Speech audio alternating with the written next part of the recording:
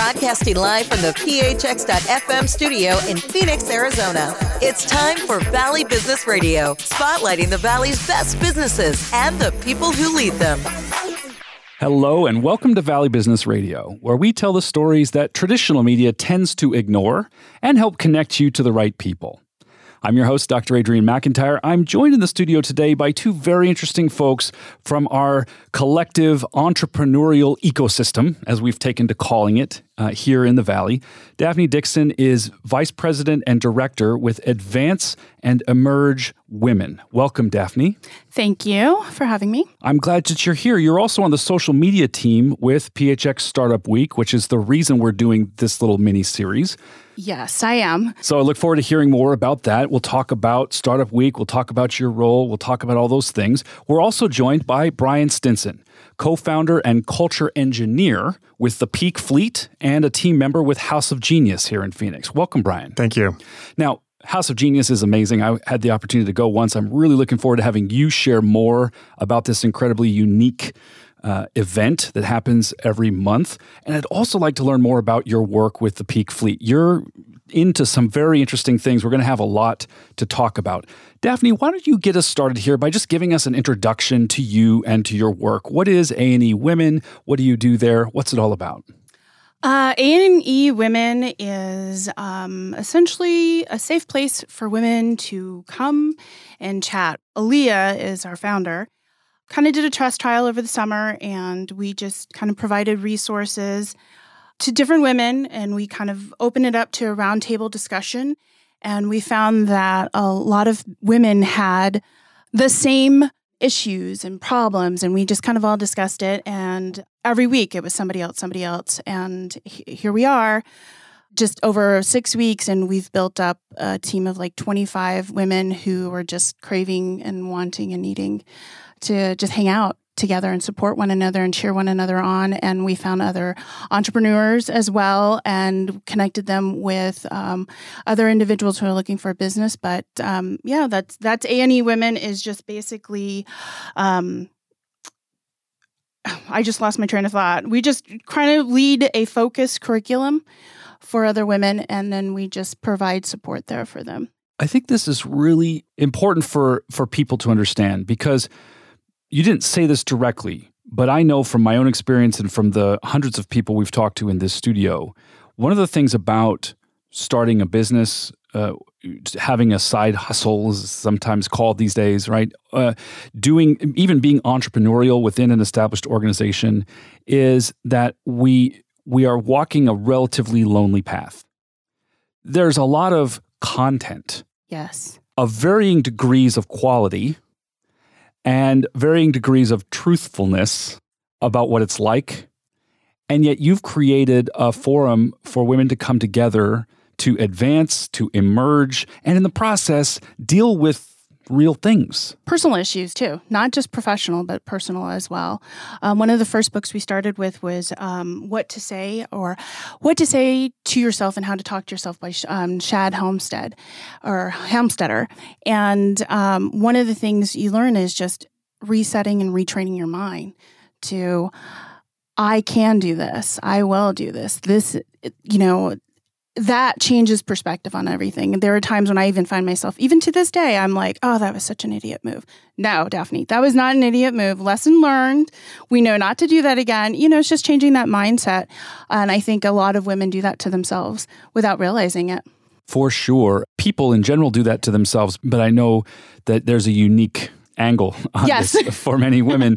And it's often been said that little voice in our mind is not kind to us. Yes. The things we say to ourselves about ourselves. Yes. Regardless of our outward level of accomplishment, it's often a little bit of a tough space inside your head. Again, it has to do with being an entrepreneurial and being alone in that solo feeling and sitting there talking to yourself and going, oh, come on, man. And it should be, let's do this. Let's wake up. Let's get this done. You mentioned a curriculum. You mentioned these almost salon-style events of getting together. What does the programming look like when somebody participates with Advance and Emerge Women? What are they involved in physically in IRL, as the kids say, in real life? In real life, that's great. Well, we started out with, again, just a self-help book. We're looking at other books as well as a self-help. I think one of them is going to be Badass. Was one of the books. Aaliyah's one really puts the curriculum together. She's my business partner.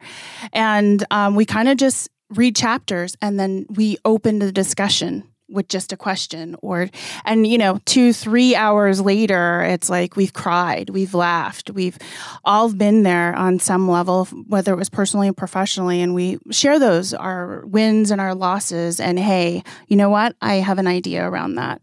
Or, hey, I've been there. This is what I did to prevent that.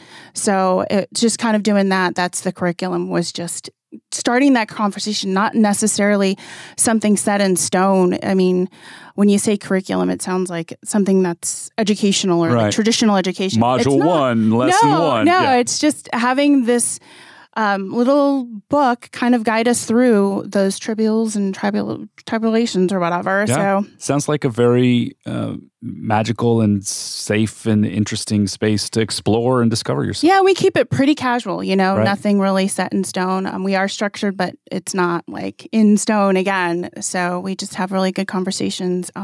We've had mature women there as age 55, and the youngest was 17, and her mom brought her. And we just all open up, and there was things there that she probably would have never talked to her mom about. Yeah. And we were there to help her, to guide her through it. And it was great. Again, crying and shedding tears. And it was just like, yes, that was great. Authenticity is something, it's a word that people like to throw around. It's not a practice that you actually see very often in the world. Brian Stinson, you work in these realms in a different way, in a different context. Tell us a little bit about the Peak Fleet. What does it mean to be a culture engineer? And tell us about your work. I will answer that question after I first ask a question of Daphne. The support that you provide and the outcomes that you generate, it sounds like it begins with creating a connection, a genuine, authentic connection, like you said. Yes, it does. It's just connecting with other women. Again, that's really what we're there for, to make sure we're there supporting them on emotional and physical level. But good. Yes. Thank you. So, what is a culture engineer? What is the Peak Fleet? Well, I'm a little bit about my story. I'm an engineer. Although early on, I thought I was going to be the next Michael P. Keating. If anybody's a child of the 80s, I thought I was going to be a business tycoon. And 6 months before college, I discovered that engineering wasn't driving trains. Fell in love with it, pursued that path, followed the journey to Intel in Chandler, Arizona, and spent 21 years doing IT stuff at Intel. But my passion was always people and culture and teams. And I kept volunteering for things like task forces around culture, leadership development, organizational health. And then in I think it was 19 of my career, I actually, instead of just managing IT people doing IT stuff, I got a job doing workforce strategy, looking at the whole 6,000 person IT organization worldwide for Intel, and looking at that as a system and trying to really look at the culture development, maximizing things like morale and engagement, and looking at skills, and that's when I knew I had found my purpose. That this thing that I was doing on the side for most of my career was really what I was meant to do. Did that for 2 years and then left, and another longtime Intel employee and longtime friend, we left and we founded the Peak Fleet so that we since we were passionate about leadership development and culture, and we had experienced what I would say first-class culture. You've heard of the good, the bad, and the ugly. Once you've been a part of really amazing culture, I think two things happen. One is you never want it to end, and the other thing is you want everybody to experience. Sort of like being on an airplane. We've all been in the back of a Southwest Airlines flight, and nothing against Southwest Airlines, but the back of the plane, middle seat, and then when you've flown first class, you never want to go back. And so I think culture is like that. And, going to work, I think everybody has the opportunity to experience first-class culture. So we wanted to go out and have a bigger impact on the world than just within the big blue bubble of Intel. And we founded the company based on 4 of our values: persistence, empathy, authenticity, and kindness. We were talking about authenticity earlier, and it does get tossed around a lot. The P in peak, persistence, is very common in the business world. It's the EEK, the empathy, the authenticity, the kindness that we think makes us different. And I also think it's what the country and maybe even the world is looking for right now, more empathy, more authenticity, more kindness. And so the fact that I am an engineer, but I'm now in the business of working with organizations and helping improve their culture and creating what I would say is an irresistible workplace, first-class culture. I do believe that what I was meant to do all along was to be an engineer of culture. It's not at all, at least to me, surprising. I've talked to a number of engineers who find that the fluid dynamics of human behavior are as compelling of a problem-solving arena as they are in the world of materials or design, working with either software or stuff to build things. And that there's an innate curiosity and a willingness to roll up one's sleeves and get into the workings of the thing to try to figure out how can we make this better? How can we optimize it? And it's fascinating because there's equal parts math and magic in dealing with people. You've got to find the right moment when they bring something new forth that wasn't there before. It's not like you can simply walk into the room with a toolkit and make something emerge. They've got to be willing to go along with you and contribute. And that's, in a way, I guess, a kind of a segue to what you do as a volunteer team member with House of Genius, because there's another unique setting where people come together. And I'd love to have you characterize that. I've had the pleasure of being once, but I'd love you to describe for people who haven't heard of House of Genius, what is the event? How does it work? What is so interesting to you, given your commitment to culture and to discovery, about this kind of setting? Well, there's absolutely a connection between what I do now and what I believe in, what I stand for, and what House of Genius is all about, and that's what I think drew me in. Before I forget, I want to thank some people that make House of Genius, at least House of Genius Phoenix, possible. Polsinelli Law Firm has been the host for almost 6 years now, the sponsor, and without the support from Polsinelli, House of Genius Phoenix would not exist. I also want to call out Caitlin Waters, who works at Reese's Dental during the day, who keeps us organized every single month and books a speaker and 2 presenters and a panel, as well as Kimberly Rowland, who is the manager of Ignite by the BBB, the Better Business Bureau. So Kimberly, I met Kimberly 3 years ago. She invited me to my first House of Genius session and said, show up, didn't tell me a lot about it. And so the format that's unique is that, like a lot of these entrepreneurial events in the Valley, somebody gets to pitch their business. The unique thing is House of Genius may be the only place where an entrepreneur gets to present to a panel that may have an engineer, an accountant, an educator, maybe a corporate executive, a nonprofit director, different businesses. But the thing that's unique is that you're presenting to a panel that's completely anonymous. Because as soon as you, speaking of authenticity, as soon as you share who you are, what you do, your title, your role, biases start to kick in, both conscious and unconscious. Maybe the feedback isn't quite as authentic. So the general format is we bring together once a month about 16 to 20 people. And it's about 3 hours in length. We show up, someone does a 10 to 15 minute keynote just to sort of get the creative juices going. And then somebody gets 5 minutes to present their business and explain what it is that they do. But instead of asking for money or competing for a prize, at the end of your 5 minutes, you have an ask. And the ask may be a problem that you're facing or challenge or an opportunity, but what you're asking for is crowdsourced support from the diverse panel. And the tricky thing is, what's the number one piece of advice for a speaker is know your audience. This is the one time you don't know who your audience is, so it's a little tricky to figure out how best to tell your story. But after a round of clarifying questions, we go throughout the whole room, and everybody gets about a minute to 90 seconds to share feedback based on the ask. We take a quick break, and then we repeat it for the second presenter. And then at the end of the night is the magical conclusion where we do go around the room and do a reveal. So everybody gets a chance to share who they are, what they do. And I think in addition to the sometimes the feedback is just really unexpected and interesting, and there's some plus ones, and that's it's a really interesting, authentic, genuine, direct feedback. There's usually some serendipitous connection that happens at the end of somebody that during the reveal that either you really needed to meet or maybe even came up in the feedback. There was one pitch where somebody said, you need to go take this product to Sprouts.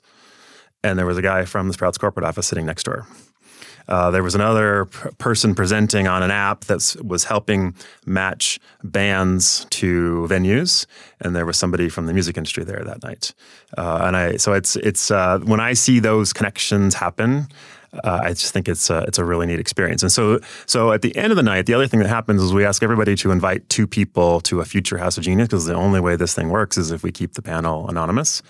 And I guess I was ranked number 1 in terms of recruiting for the next year and a half, because at the end of 2018, Kimberly called me and said, hey, we have a space on the team, and you seem to really already be in the business of booking panelists, so would you like to join the team? And I said, heck yes. So for the last year, I've now been a part of the committee that helps put the event on every month. It's fascinating how when you take out status, titles, other things that we usually use, rightly and wrongly sometimes, to position ourselves and claim authority for our opinions, that 2 things seem to happen in my experience. I've only been to one of these, but it was really interesting.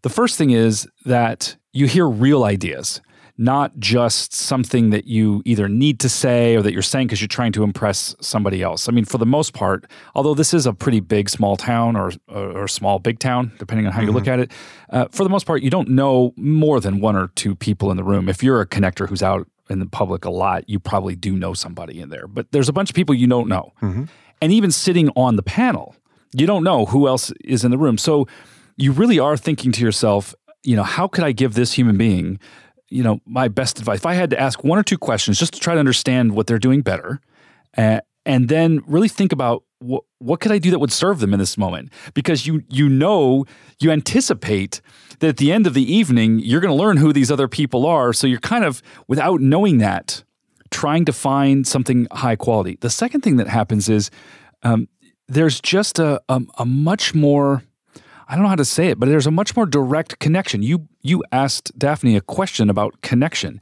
And it's interesting how in this environment, without any reason for a connection, one exists because you're all in the same room and you're all focused on the same problem. Here's someone who's presented their business. They're typically very eager. They're very honest. They kind of really want to, what can you say in 5 minutes that's going to prime the pump for good feedback?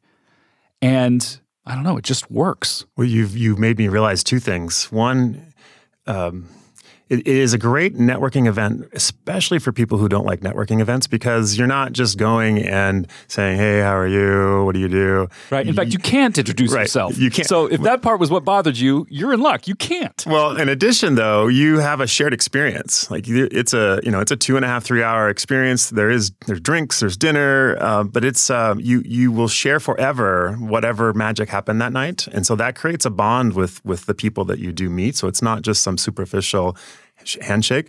But the second thing you just made me realize, when we actually tell you when it's your turn to provide feedback, don't qualify it. Don't say, I'm the expert or I've been doing this for 20 years. Just give the feedback. And listening to you kind of play back your experience, I think part of what you get out of House of Genius and what I know I'm getting out of House of Genius is getting better at giving feedback. Why do we qualify our feedback? Why don't we just tell people exactly what we think versus trying to set it up and look smart first? Yeah, it's, I'm just remembering back to being an undergraduate in a philosophy class and learning all these logical fallacies, including, the argument from authority or an ad hominem attack, dismissing someone's opinion because of who they are, not because of what they said. And it really does remove a lot of that stuff so that you can just deal with ideas, problems, interesting solutions. Daphne, coming back to you, I'm curious to know why, given that you are capable of so many things and you probably already had a busy schedule. Why did something like Advance and Emerge Women appeal to you personally? When the opportunity emerged to be a part of this, what made you say yes? I'm a womanist. I believe in women. I was following Women Who Start Up. I don't know if you're familiar with that, but Yes. Very proud of it. Like, I look around, I worked in the tech industry for a while, so as a product developer, so I understand human behavior and, where that button should go and how it should look and how it should feel. So when I saw A&E, I also do photography and videography. How I went about that was a friend of mine, somebody I work with, his girlfriend was looking for someone to just collect content. And I happened to do that. And I was, as his friend, I was like, yes, I will go and spend an hour of my day on Saturday and go help her. But I've met her before and I loved her to death. So I went over there, helped her, and I was in the zone, just this is what I have to do. So I started collecting content. And I really enjoyed what I was seeing and hearing, and more importantly, that emotion, what I felt out of it when I left there. I left there and I didn't even partake. I was just on the other side of the camera. I was sitting there just watching everyone, and I was like, wow, could be something really good. And so tough luck on that person who didn't show up to record, because I fell in love with it. I came back the following sessions. They were like every 2 weeks, and she needed help. I have a background in operations, entity formation, finance background. And so I was like, let me help you. I really want to help you. That's what I love doing. And she was just like, I will take it. I will take it. So we had coffee, and 4 hours of coffee later, we kind of put everything together, and it was like, okay, let's go do this. So got the entity formatted, and then went and got our nonprofit. We're a nonprofit too, so that's a lot of work. If anyone, it is a lot of work, but it's not hard work. It's about sitting down and just crafting everything together, put our bylaws together, and then it was like, well, let's formally introduce ourselves. Let's do this launch party. So we'll be having a launch party here February 8th. But that's what intrigued me, back to the question, was the feeling I got when I left there. And I wanted everyone to feel that. And that's what you want when people leave. I want, yeah. House of Genius. House of Genius, but also that's the business I'm in. I think everybody in the world should find something that gives them that feeling, and then pursue it with persistence and relentlessness. That passion just comes out and explodes. And I loved it. I love seeing there was just all walks there of women, different backgrounds, but they all left there feeling the same way, having that passion relit inside them.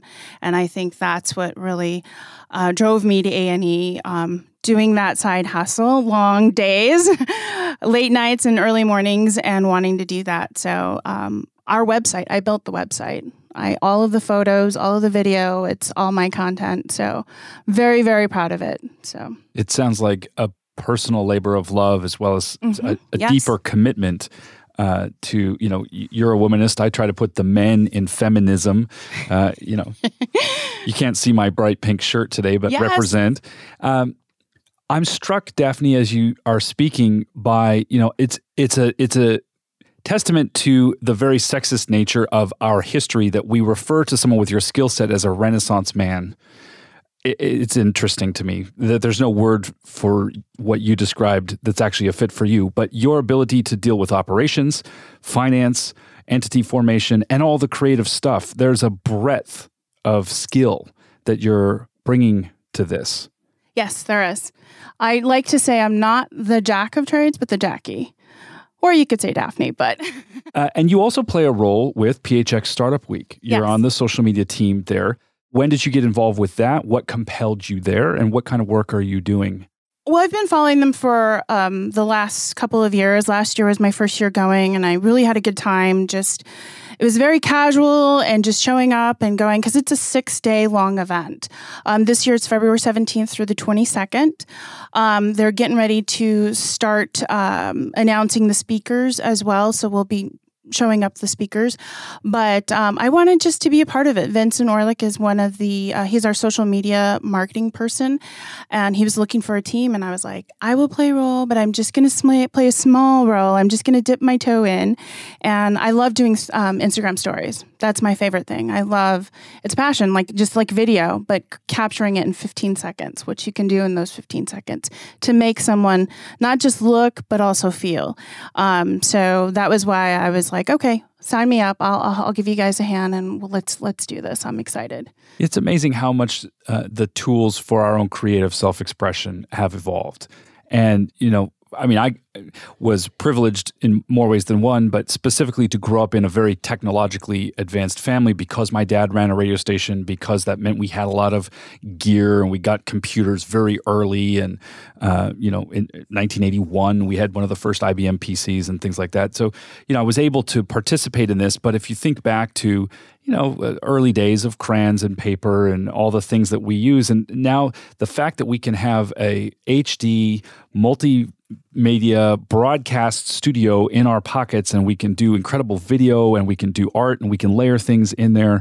I want to see some of your Instagram stories. It's such an interesting. My wife also loves stories and loves to create and kind of narrate her life and the homeschooling of our kids and her own business and kind of do all those things. It's such an outlet for you. What do you get out of contributing that to something like Startup Week? Have you attended Startup Week in the past? I have. Just last year, just briefly, because it is long and it's during the week. So I went briefly on a Saturday, and I was just like, man, I wish I would have done this sooner. Some people are afraid, and I was one of those people. I'm going to be authentic here. I'm a very shy person. I'm an introvert. And it's kind of funny. I love being behind the camera at the end of the day. That's where I like. My partner, Aaliyah, is more on the front end. She loves to do the front. She will talk all day, and she will be out there. But I'm more on the back end. And going and networking and doing this stuff, I told myself probably a year and a half ago, 2 years, I'm like, I'm going to do this. I'm going to put myself out there. I need to go do this. I need something more out of my life than just this. And so, and one of it was going to Phoenix Startup Week, but every day it was like, do I go today? Do I go today? And then Women Who Start Up as well was another one I would go and attend. And I met a lot of people through there, and I'm grateful. Also, Yes Phoenix, or PHX. Yes, PHX. And so I started doing that, putting myself out there, and just really enjoyed and finding out that a lot of these people are just like me in the same situation. And so so if you're out there, don't be afraid. Go to Phoenix Startup Week. Go out there and just talk to someone, sit down and say hi. And you're going to enjoy yourself. You're going to learn something. There's going to be mentorships there as well. So I really encourage, if you're afraid, shy, or whatever, go out there and do it. We're there. I'll be there. One of the things we're trying to uncover and really bring out into the light and put on the proverbial table in this mini-series, Connect PHX, brought to you by PHX Startup Week, is some conversations about resources, opportunities, things that are available here in the Valley that may not be top of mind for some folks, or they may not have heard of them. They may not have had an opportunity to be exposed to them. House of Genius is certainly one of those things. Advance and Emerge Women is another one of those things. I'd be interested to know from each of you, from where you sit and how you've built your own things, what are some of the things out there that folks should know more about? People, educational opportunities, resources for support of various kinds. Do you have anything that you think, you know what, if I could get more people aware of this, it would really help them?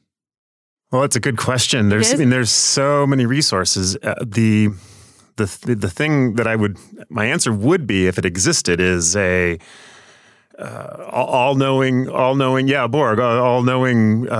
guide to help you sort out what's available, what's applicable to you, what's not applicable to you, and just navigate the wealth of resources. I wish there was a board of some type. A board? Like a I board. Thought you said Borg. No, like a board. Like a board. I thought you said Borg too. Yeah. No, like a board.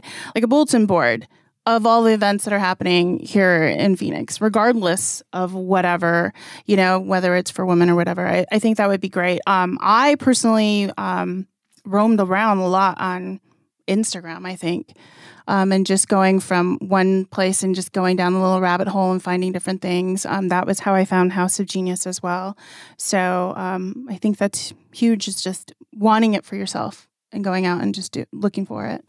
We've talked a couple times about connections. I think pick something and go create genuine connections with your, find your tribe, find your community, and then kind of parlay that from there instead of trying to figure it all out all at once. There is one thing around entrepreneurism. There's an amazing opportunity at ASU through their Venture Devil program that I think they're now up to 500 ventures. If you don't have to be a student, but I think most of them are student ventures. You can be from the community or even faculty. And if you get into the program, you're assigned a mentor. You have the opportunity twice a year to pitch for seed money. There are some resources. So that's it's a great opportunity that doesn't really cost anything. There are very high-end, accelerators and incubators as well. But the thing that I think a lot of people don't know about is what ASU does offer. Yeah, and Grand Canyon University is launching a brand new program of its own, coming, I think, either this next month or very soon, if not this next month. I was just following a thread, going down the rabbit hole on LinkedIn about that one. As you've built your own independent business, Brian, what are some of the challenges you've faced? I mean, moving from the world of W-2 work to the world of consulting and training and the ways in which you contribute is a whole different game. How's that gone? What's worked well? What have been some of the stumbling blocks? What's helped you along the way? I think the number one piece of advice is just because you can doesn't mean you should. One of the greatest things about being an entrepreneur is you don't have a lot of rules. You can do whatever you want, but remembering to stay focused. So starting with, when we work with a client and we help them define their culture, we start with purpose, vision, and values. So I think that same thing applies for you. Of why are you doing this? What are you trying to accomplish? Where you're going, and then setting up whether it's values or something to kind of guide your decisions is. Resist the temptation sometimes to do things that might be straying from where you should be focusing from your sweet spot. But I think back to what has worked. What I think a lot of my success at Intel started with building meaningful, connecting relationships and then leveraging those relationships to get things done. I have never been one of those hierarchical, do what I say or follow the orders of the commander. And so leaving Intel and starting my own business, going out, leveraging the relationships we already had and trying to convert those into client relationships or building new ones. But then remembering once you've established a client as a client, build a relationship that's meaningful and lasting. And so we have a lot of clients that do recurring business with us. Are you working primarily with large organizations? Are you staying in that zone, or what kind of clients are you serving? It's not so much about size or industry. It is more about someone who's either on a good to great journey. So that would really be our ideal client, is someone who already has good culture that wants to be great, wants to get on a best places to work list or move up to the top or stay at the top. We have worked with a number of different industries, different sizes. I guess the number one thing, as long as you work with others, if you work with a team, then everything we do is about helping teams work better together. It may be a small team, it may be a team of teams, a larger organization. What I will say, one of my favorite areas to work with, we do about a third of our business with schools and nonprofits. So getting to go back into the public schools and work with the principal and create a better culture for the teachers. So doing that at a school level or even at a district level, working with the superintendent and his or her principals has been very, very rewarding. Culture is one of those words, like authenticity, people find very easy to say, but sometimes if you press, they're a little less clear on what they're actually talking about and what to do with it. How in your work do you define culture? What does it mean? And then how do you go to work on culture? What is someone getting when they get you to come in and work with their people? Well, the one thing about culture is that it exists no matter what. It exists whether you are intentional about it and you define it. It also exists organically and accidentally. My advice is to always choose intention. because you don't necessarily know what you're going to get with the accidental type of culture. There may be things, that unintended consequences of getting a group together. What you get with me is it starts with an understanding of what it is you're trying to accomplish. Probably from the 20 years working in Intel, while I guess what we do now can be perceived as touchy-feely, we're all about results. We're all about change. So you are still, at the end of the day, a business or an organization that's trying to create some kind of an outcome. What is that outcome, and how can I help you accelerate it? So one of the easiest through lines, if you will, is around hiring and retention. If you hire the wrong person, or if you have turnover, that's going to cost you about a third of their salary. So if I can improve your retention rate by a very small amount, then it's going to pay for my services times 10. And so it's a matter of one of the best ways you can improve your hiring success is to not just hire for skills, which is what most people do, but first look at cultural fit, so skills plus cultural fit.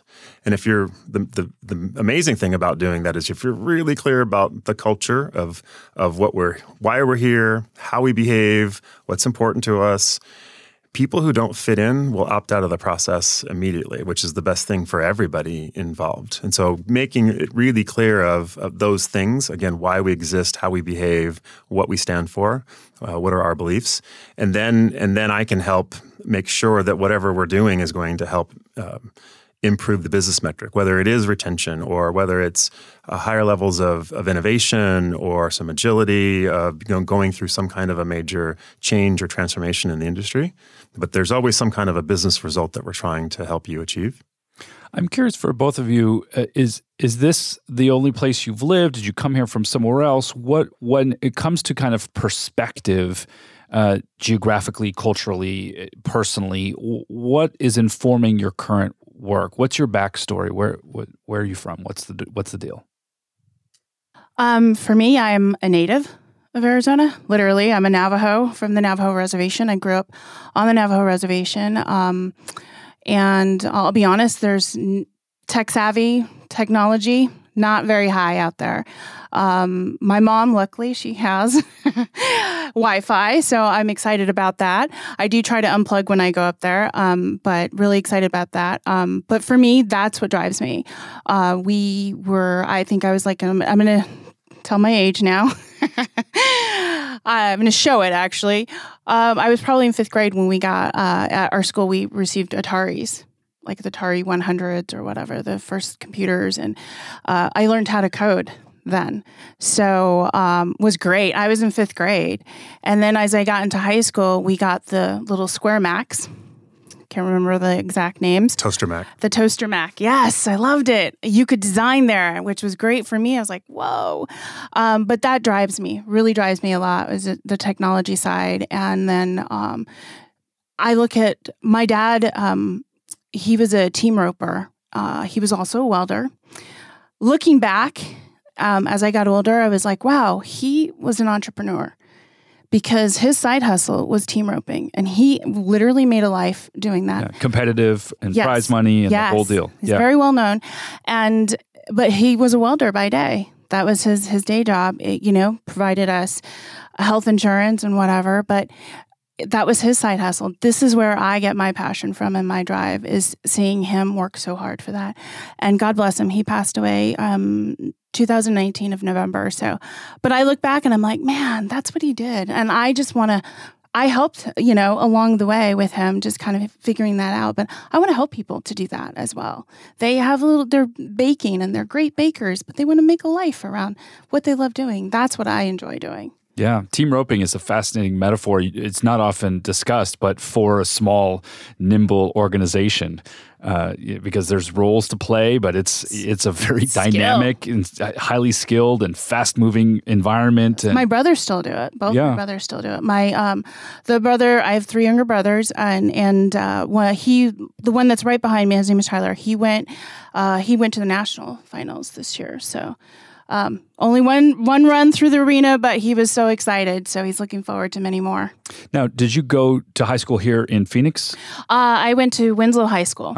Great. And I played basketball. And I played basketball for 2 years at Phoenix College. And as you began, so Phoenix College probably played an important role in your development. And I'm such a supporter of community college systems, and Phoenix College in particular is doing some great work for a long time serving folks here. I've given a couple guest lectures there, and it's always fun for me. I come from a higher education background as well, and whether I used to teach at Berkeley or whether I'm at a small community college, I mean, just the hunger for knowledge is the same no matter where you are. And in fact, the community college kids are actually being smarter with their life choices because they're not going into debt to get the same algebra 1 or whatever they call it in college. I'm not a math person. It's the same no matter where you are. There's cheaper ways to learn it. As you decided to pursue this technical skill, as you said, hey, I want to do stuff with this, did you experience barriers? Did you experience opportunities? What's your assessment of what's working well and what we need to do better at around here? Well, I think, again, entrepreneur in me and also the athlete in me, you learn to pivot and just go. You learn from your mistakes. I'm just a GSD at heart. It's like there are barriers that come up, but if you really want it, you've got to either hurdle it, crawl under it, go around it. If you really want it, you will figure it out and get it done. Get stuff done. Yes. Brian, what about you? You mentioned in your bio an entrepreneurial parent. How did that play out for you? What was your background like, and how did you find your way through those early years? Well, I grew up in Washington State. I was born in the Seattle area the same year as Starbucks, for what that's worth. So I'm the same age as Starbucks. I grew up, though, down near Portland, Oregon, right across the Columbia River in Washington still, a little town of, at the time, 3,000 or 4,000 people. My father was an entrepreneur. So there was always some kind of home-based business that the kids were, helping out with. And so that's kind of actually one of his early businesses was he was a manufacturing rep for multiple sporting good lines, and we would go to the sporting goods show every year. And at a very early age, he taught me about capitalism. But we would buy what are now cool, the trucker hats. We would buy 100 of them for, I think, $2.95, and then we would sell them for $3.95, and then that profit went into my college fund. And so that was a year after year. So learning at age 6 or 7 how to buy, create a profit margin, and then take the profits and reinvest it. That became entrenched in me. I think I had I got in trouble a couple times when I tried to bring that same model into school by buying gumballs and selling them at a markup or something like that, because I didn't really understand that you weren't supposed to do that at school. Awesome. But when I was graduating, so I went back to Seattle for my college experience, University of Washington. And when I was graduating, there was only one company I wanted to work for. It was Intel. And I thought it was going to be in the Portland area where Intel has its largest U.S. presence. But I ended up here in Arizona in the summer of '95. I've now been here, I think, 6 or 7 months longer now than the 24 years I spent in Washington State. So that's sort of the journey I went on. But it was, again, I was heading to UW. I was going to be I was pre-business, and it was a calculus class. My last 6 months of, so I was really into math. My last 6 months of high school, and there was a set of story problems that where you were solving real-world problems using math, and that was how my brain worked. And the teacher just happened to say, if you like this is what engineers do. And again, I honestly thought engineers drove trains. I didn't know any engineers at that point in my life. And then he wrote on the board a number, $65,000. And he says, the average engineer makes this much money. And I went, whoa, that's me. So that one moment changed the trajectory of my entire life. And so, it went down the path of engineering. It took about 3 years to find the engineering discipline. In fact, I had almost given up on engineering altogether because the chemical engineering was not my thing, electrical, computer science. And there was this one day someone handed me a pamphlet that said industrial engineering, people engineering, or the people-oriented engineering profession. That sounded like me. Well, those story problems in high school 3 years before that hooked me, that was industrial engineering. And so I used the idea of maximizing and minimizing and optimizing, really looking at everything as a system. And that's what I do now is a system of people and trying to optimize it for something. That definitely had a big part on my career at Intel, but it was what really the passion was taking that same sort of, what did you say earlier about logic and math and science, but also kind of the magic and the art, and finding the blend and having the outcome be people and culture and amazing experiences. That it's been interesting leaving the corporate world and taking the best of the corporate world, but also reigniting my entrepreneurial roots of being able to create our own thing and make our own thing. And in terms of what we're doing right, I think the unique thing about starting a business in Phoenix is that, unlike yourself, most of us aren't from here. So people tend to be very open and welcoming and inclusive of because at some point we were the one trying to break in. And so the culture here in Phoenix, I think, is much more open and inclusive. So maybe really the only thing left to do is to continue that, but make it easier to navigate as a newcomer. Yeah. And Startup Week certainly has that commitment, and the PHX Startup Week core organizing team are really committed that this be literally what you said, Brian, the most welcoming event for entrepreneurs of all types. So there's a few things we should clarify, as we have done on every one of these shows in this little mini-series. First of all, don't let the word startup trick you into thinking this is only for technology companies. The idea of a startup is that you're building something. Whether you're doing that in your role inside of a larger organization, whether you're doing it as something on the side for yourself, whether you're doing that because you are a kind of a sole prop consultant or service provider of some kind, or you have your own small firm, this is for you. So this is not the idea that, it's only tech bros and hoodies and things of that nature. No. Please save us from that, right? The second thing is that it is a week, which means the best way to get the most out of it is to somehow, although we have day jobs, some of us, and childcare and all the other kinds of commitments that we may have, to find a way to get as much out of it as possible, try to participate in as much of it as possible. Startup Week is taking place at 3 different locations. It's 2 days at Galvanize, 2 days at the Better Business Bureau, and 2 days at Fabric in Tempe. All the details about what's happening where and when are on the website, phxstartupweek.com. And there's something for everybody if you show up, very much like you've both spoken about with the events you're involved in, House of Genius and A&E Women. If you show up being there to learn and to give, you're probably going to be well set up to get some real value out of it, and perhaps to provide that value to somebody else. You never know who you're going to end up sitting next to.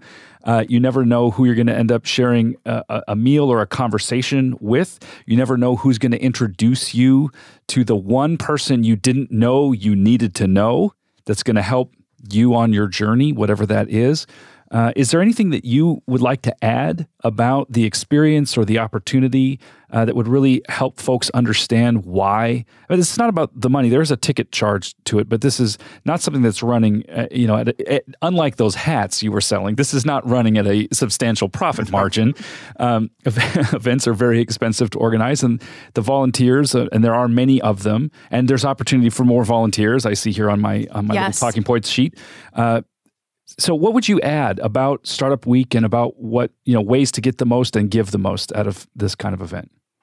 Keep an open mind, an open heart, and free lunch.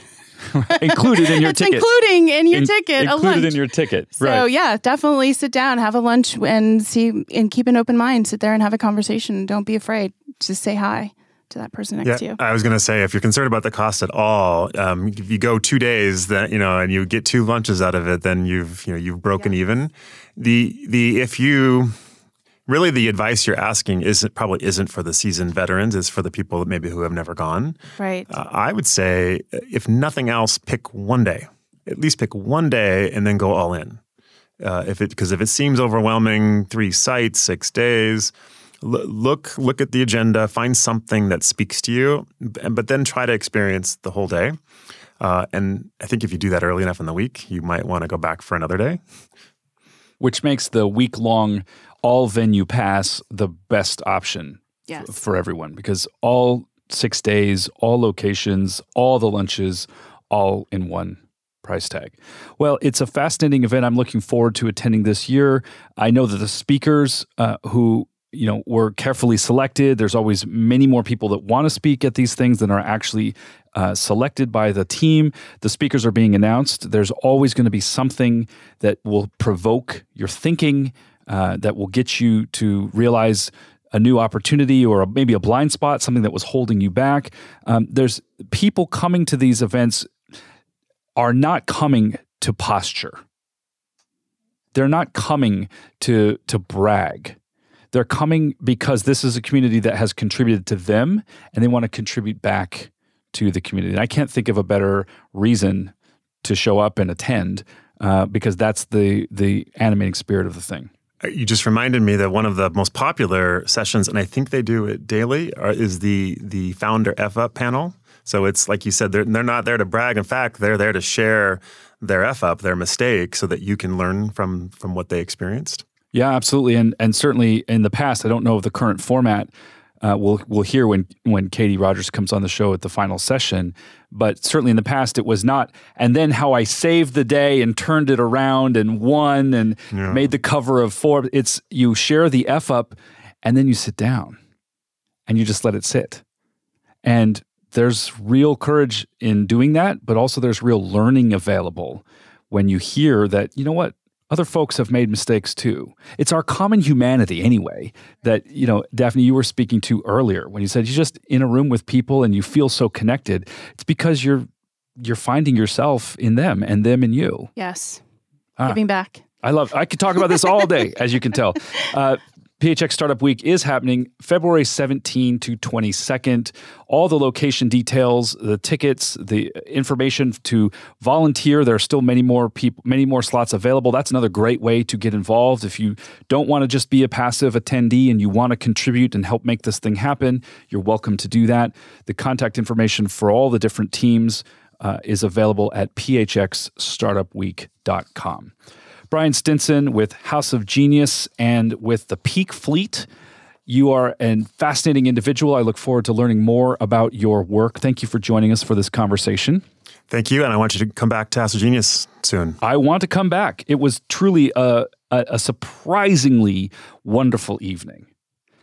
Daphne Dixon, you are the Vice President and Director of Advance and Emerge Women. I love your story. I love your passion. Thank you. I love the multidisciplinarity of your expertise. I want you in my corner. I've really appreciated the opportunity to get to know Anytime. I'll help you with your Instagram and your Instagram stories. Absolutely. Well, I was very intrigued by the fact that you are a GSD person. That's my Achilles heel. So it's good to know that you are out there organizing this event and helping people make a difference. Where do folks learn more about the Launch 2020 event that you spoke to with A&E Women? Our website that I built, advanceandemergewomen.com.